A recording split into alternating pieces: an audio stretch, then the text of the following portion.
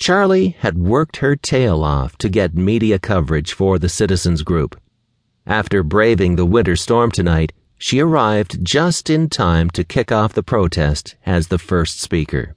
She said, "My son Trevor spent the majority of his 17 years growing up in the McCall area. In November of 2002, Trevor, at 13, was diagnosed with brain cancer. At that time, Trevor and I moved to Boise so he could be close to his treatments at St. Luke's.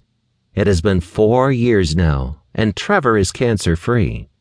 In that same year when Trevor was diagnosed, there were 4 other brain cancers diagnosed in the McCall area. According to the state epidemiologists, that number is very high for the population base here. There were also various other forms of cancers and autoimmune diseases that were diagnosed over the past several years. I became concerned, as did others, about external factors that could perhaps be contributing to the high rate of illnesses.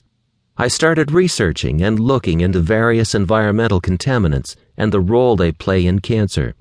I mainly focused on mining, milling, the use of fire retardants, and the faulty water filtration system, but I overlooked the possibility that this asphalt plant could perhaps be part of the smoking gun. That was entirely due to my ignorance. I didn't realize that McCall had an asphalt plant that could possibly be emitting 54 toxins into our air. This toxic plume from the Valley Asphalt plant is a hazard to everyone's health. It has been proven that cancer is not simply a disease of genes gone bad, but environmental exposures are definitely a factor. I am an active member of the Comprehensive Cancer Alliance for Idaho.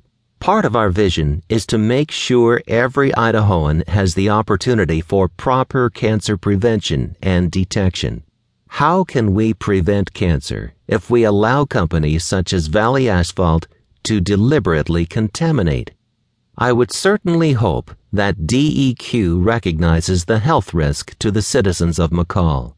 If they were to grant this permit to Valley Asphalt, I think it would be a travesty. It's up to DEQ to support and ensure that the public needs are being met.